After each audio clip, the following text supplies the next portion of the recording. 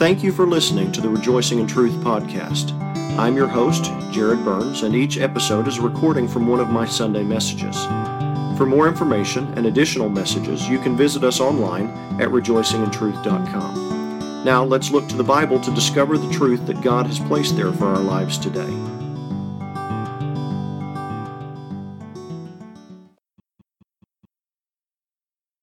You know, we've all been through a lot of changes and a lot of upheaval in the last several weeks. This has actually been one of the craziest times that I can remember. And sometimes we'll go through changes in life that upset everything. Sometimes even good changes can upset everything. And when I say upset, I just mean they affect everything else.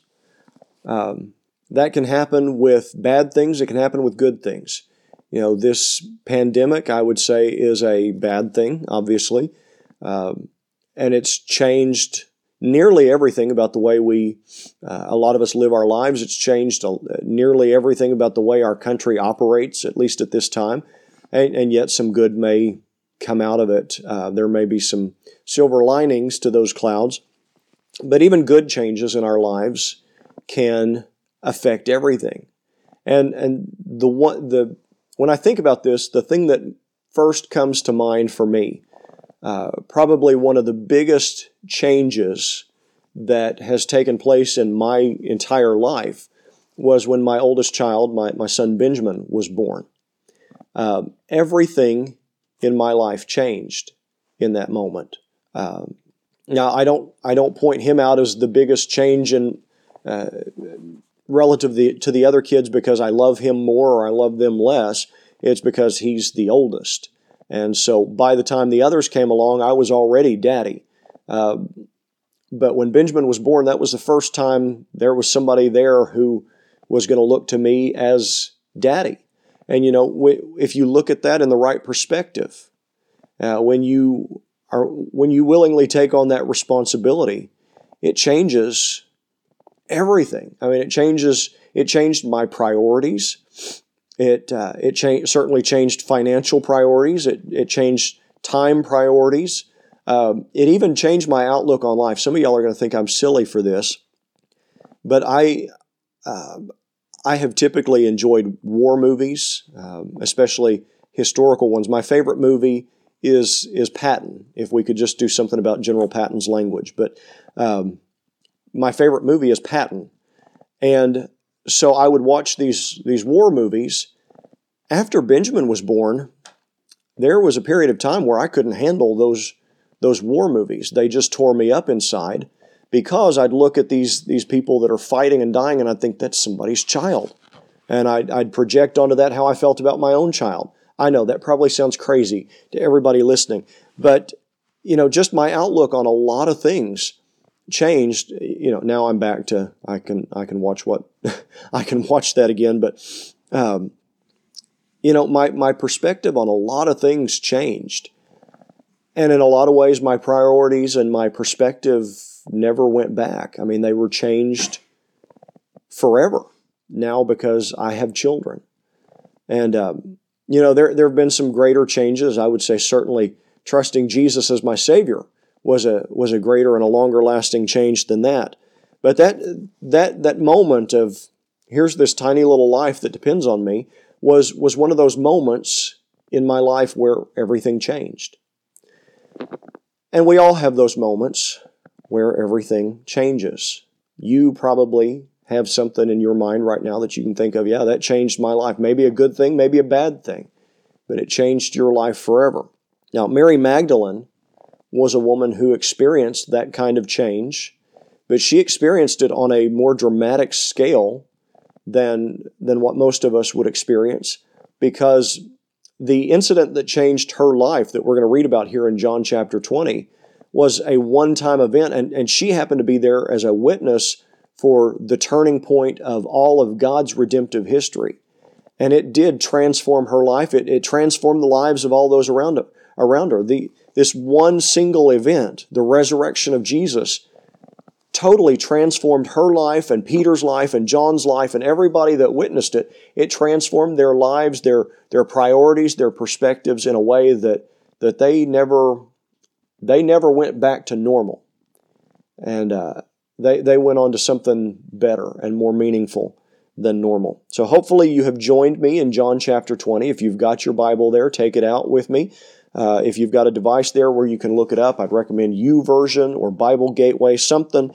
Get God's Word in front of you this morning. We're going to read John chapter 20, verse 11 through verse 18. This is after they've already discovered that the tomb is empty. On that first Easter Sunday morning, they've already discovered that the tomb is empty. Mary Magdalene has already reported this back to the disciples. Peter and John have already ran out to see with their own eyes. They've all seen that the tomb is empty, but they haven't found Jesus yet. Okay, that's where we pick up in John chapter 20, verse 11. But Mary stood outside the tomb crying. As she was crying, she stooped to look into the tomb. She saw two angels in white sitting where Jesus' body had been lying, one at the head and the other at the feet. They said to her, "Woman, why are you crying?" "Because they've taken away my Lord," she told them, "and I don't know where they've put him." Having said this, she turned around and saw Jesus standing there, but she did not know it was Jesus. "Why are you crying? Who is it that you're seeking?" Now that was Jesus asking her. I skipped a line. That would make more sense if I read the whole thing, wouldn't it? But she did not know it was Jesus. Verse 15. "Woman," Jesus said to her, "why are you crying? Who is it that you're seeking?" Supposing he was the gardener, she replied, "Sir, if you've carried him away, tell me where you've put him, and I will take him away." Jesus said to her, "Mary." Turning around, she said to him in Aramaic, "Rabboni," which means teacher. "Don't cling to me," Jesus told her, "since I have not yet ascended to the Father, but go to my brothers and tell them that I am ascending to my Father and your Father, to my God and your God." Mary Magdalene went and announced to the disciples, "I have seen the Lord." And she told them what he had said to her. Now, we need to understand that when Mary Magdalene came out to the tomb, when she came out there the second time, because she'd gone out there first looking for the body of Jesus with some other women, she was going to prepare the body. There was no time before their Sabbath. And so they were going to take the spices out and the different things that they were going to use to embalm and prepare the body. They were going to do that on Sunday morning. They got out there, they found the tomb empty. She went back to tell Peter and John that the tomb's empty, the stone's gone, the bodies, or the stone's rolled away, the body's gone, and she accompanies them back out there. Well, when she does this, when she comes back to the tomb, she was heartbroken. She was heartbroken for a number of reasons. She was heartbroken because Jesus had died. She was heartbroken because his body was gone, and she couldn't offer him this one last service of preparing his body. And so she's sitting there and she was crying out of desperation. I mean, it's hard enough when you lose a loved one. But I talked one of the nights this week on the devotional about how for them, for the disciples, and I would count Mary Magdalene as one of his disciples, one of his followers. She wasn't one of the 12, but she was certainly as devoted as anybody else. It's hard enough losing a loved one, but for the disciples, he was a loved one and then some. He had become their reason for everything they did. He had become their reason for getting up in the morning, for going about and preaching the word. He was the reason for all of it. He was what they had devoted their lives to over the last 3 years. Suddenly he's been ripped away. And so think about the pain and heartache of losing a loved one and saying, what do I do now? She was in that boat. She very much would have understood that, and she was heartbroken. And then think about those people who lose a loved one and the body is not found. She goes out there and wants to offer him just the final act of love and compassion and service of a proper burial, not just a hasty time of being put in the tomb, but to actually take the time to prepare the body and go through the rituals that they were supposed to do.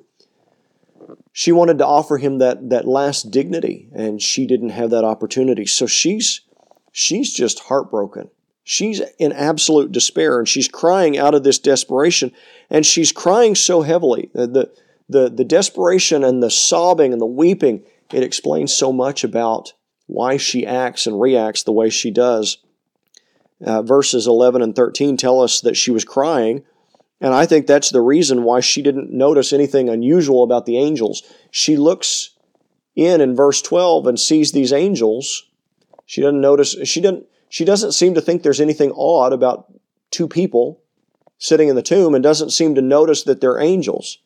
She doesn't seem to realize anything is askew here. Okay, she's that upset. But then also in verse 14, we see she didn't recognize Jesus. Now we think, how is that possible that she wouldn't recognize Jesus? Well, there are a few possibilities. Number one, we know that he was beaten beyond recognition during the crucifixion. He might have looked different. But I attribute most of it to just the fact that she was crying in such desperation. You know those times that you're so upset and the tears fill your eyes, and you can't really see. How observant are you going to be? You can't really see every detail of what's going on in front of you. And so she was crying so hard, she was so upset that she didn't notice anything unusual about the angels or recognize Jesus. And we can tell from her conversations with the angels and with Jesus that the idea of resurrection wasn't even on her radar. And that's one of the challenges I see to this idea that so many people have, that the disciples just made up the story of the resurrection. They hid the body and made up the story. If you look at the accounts of where they are, and I don't think the accounts of where they were and what they were doing were made up later, because they don't make them look very good. They were doubters, and they were hiding in fear. They all abandoned Jesus. There's nothing about these stories that tell me, the disciples made them up later. They would have made themselves look better if they'd made it up. But you read about the disciples, the 12, and the women, and the things that they were doing, and what they thought and how they reacted. They were not thinking about Jesus coming back from the dead. That was the furthest thing from their radar. The idea of the tomb being empty was so unimaginable to Peter and John.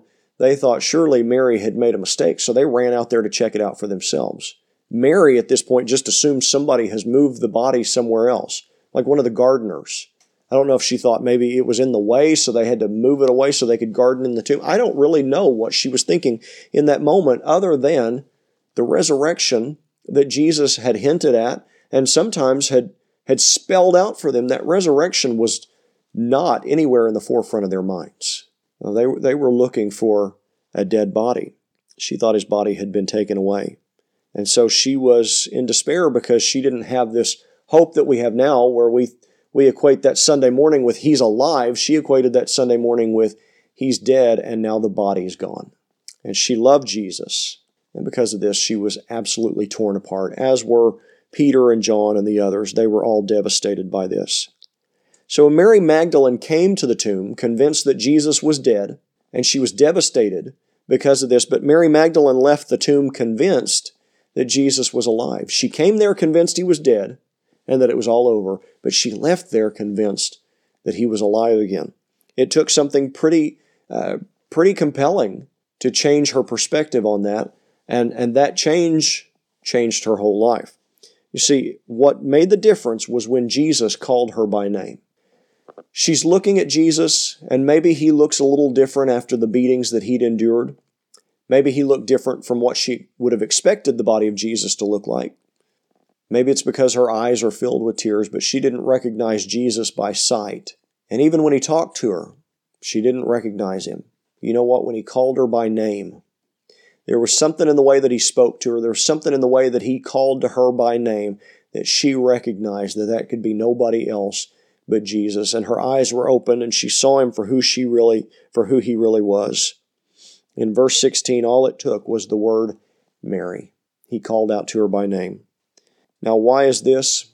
Those of you who do go to Trinity, those of you who are with us each week, may remember from a few months ago, I did a series on sheep. Did a series of messages on how the Bible describes us as sheep and what that teaches us about our relationship to God as our shepherd. And one of the things that I talked about was in John chapter 10, where Jesus said that his sheep follow him because they know his voice. Jesus said those sheep that belong to him as shepherd, when he calls out to them. See, the sheep in a community would all be gathered together in a communal sheep pen, unless you were rich enough to afford to build your own sheep pen, which would have been pretty expensive to build it out of wood or stone, anything like that. There was often in these villages a communal sheep pen. Everybody's sheep would be mixed in together.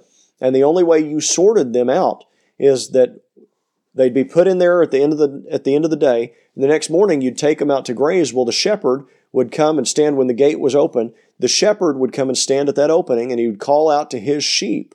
And the sheep that had been with him, the sheep that recognized his voice, would follow him out.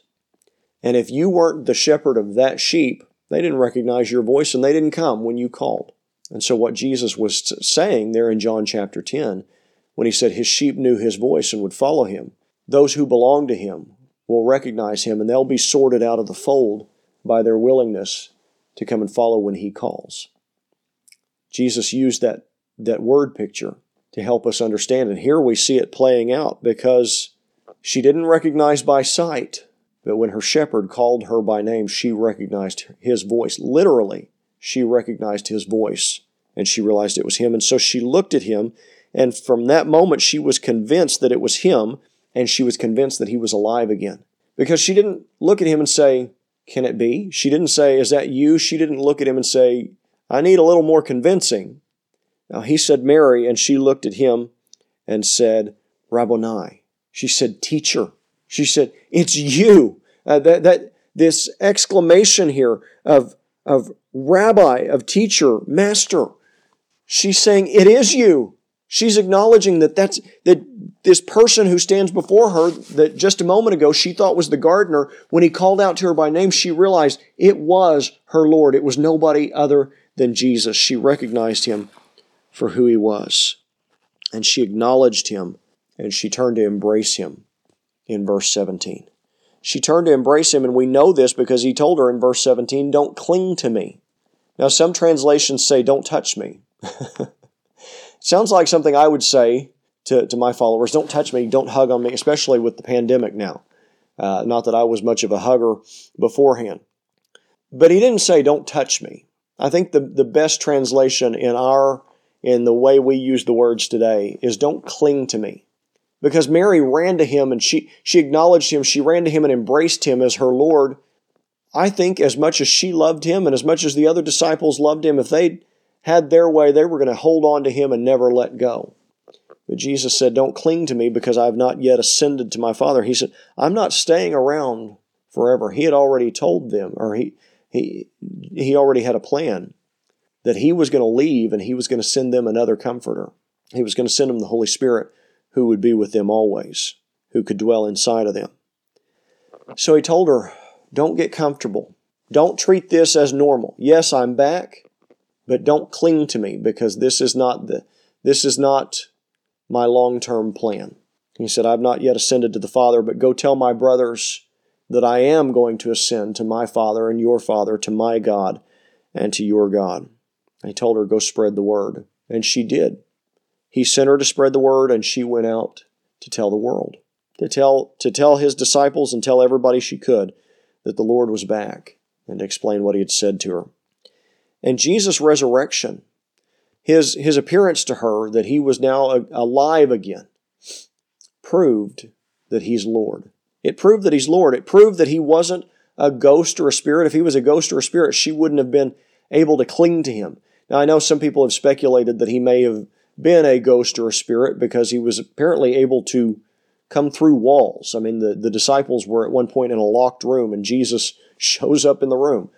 I think when you're God, you can do whatever you want. But if he was a ghost or a spirit, she wouldn't have been able to cling to him. And also, Thomas wouldn't have been able to touch the nail prints in his hands. He wouldn't have shown up on the shore with his disciples to eat fish with them. No, and the fact that she's able to cling to him shows that he's not a ghost or a spirit.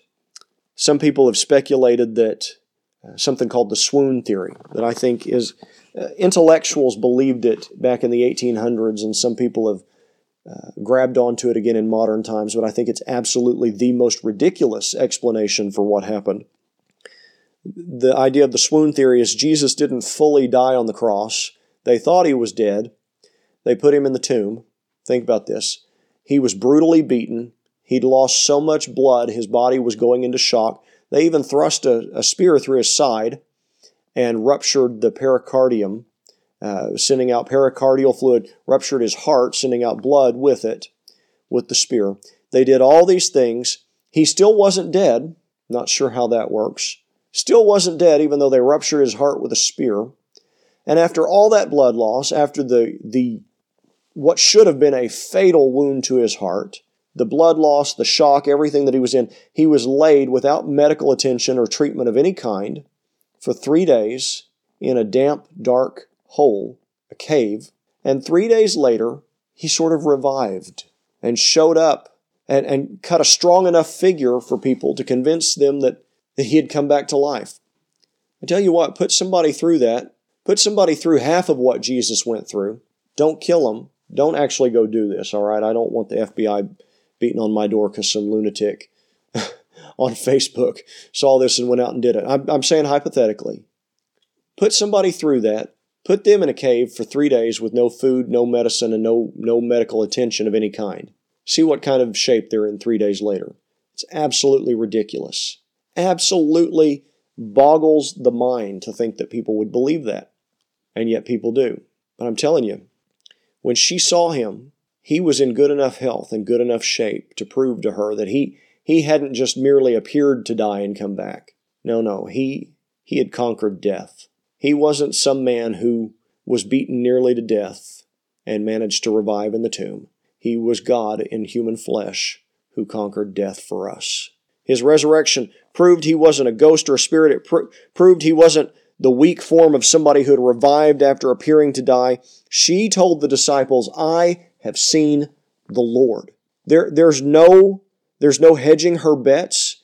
There's no equivocating in her statement. She was absolutely convinced that who she had seen was the Lord who had come back from the dead in bodily form, that the Lord had risen from the dead in all of his power and glory. She went to the disciples absolutely convinced.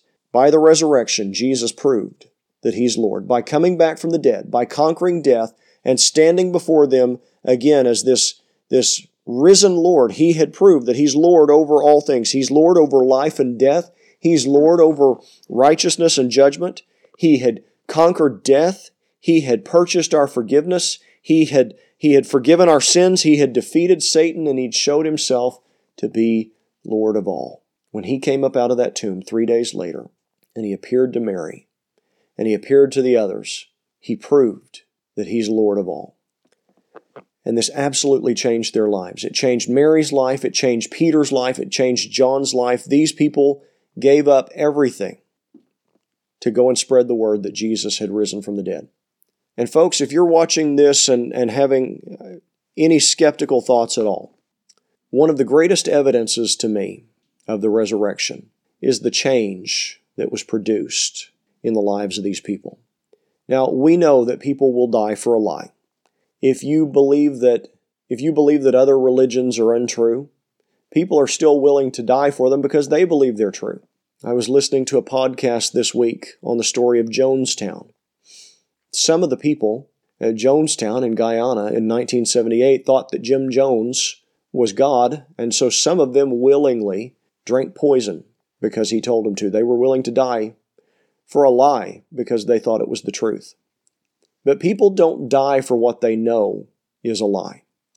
And if the disciples had made up the story of the resurrection, somebody would have talked. Of the 11 remaining disciples, 10 of them died grisly deaths, and John died in exile.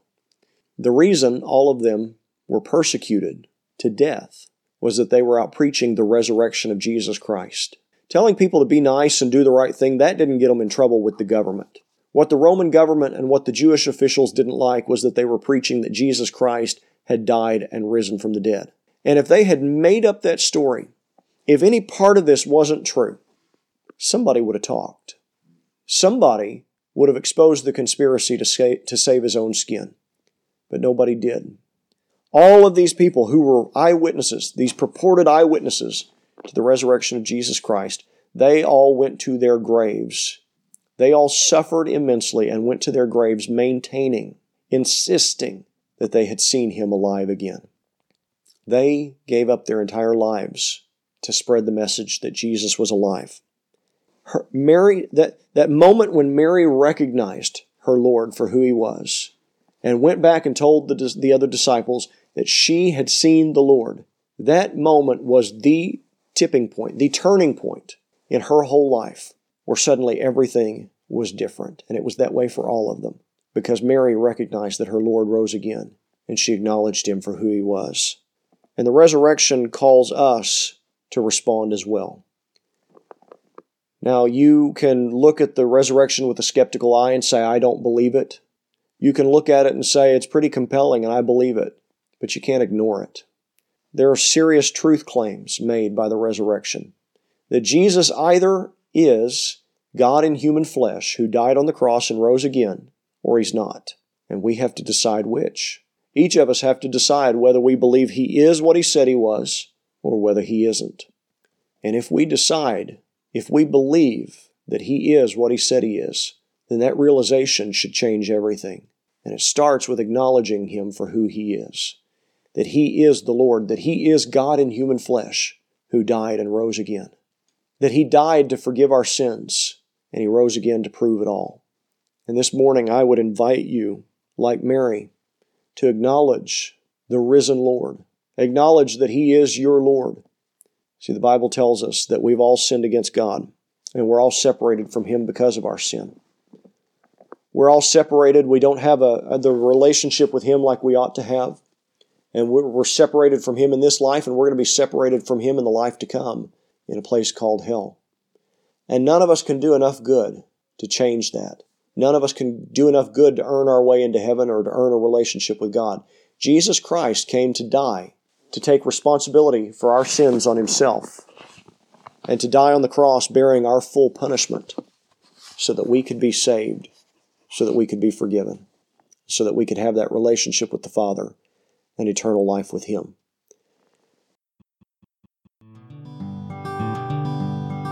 I appreciate you taking the time to study God's Word with me today. If you'd like more biblical teaching, or if you'd like to get in touch with us, please visit us online at rejoicingintruth.com.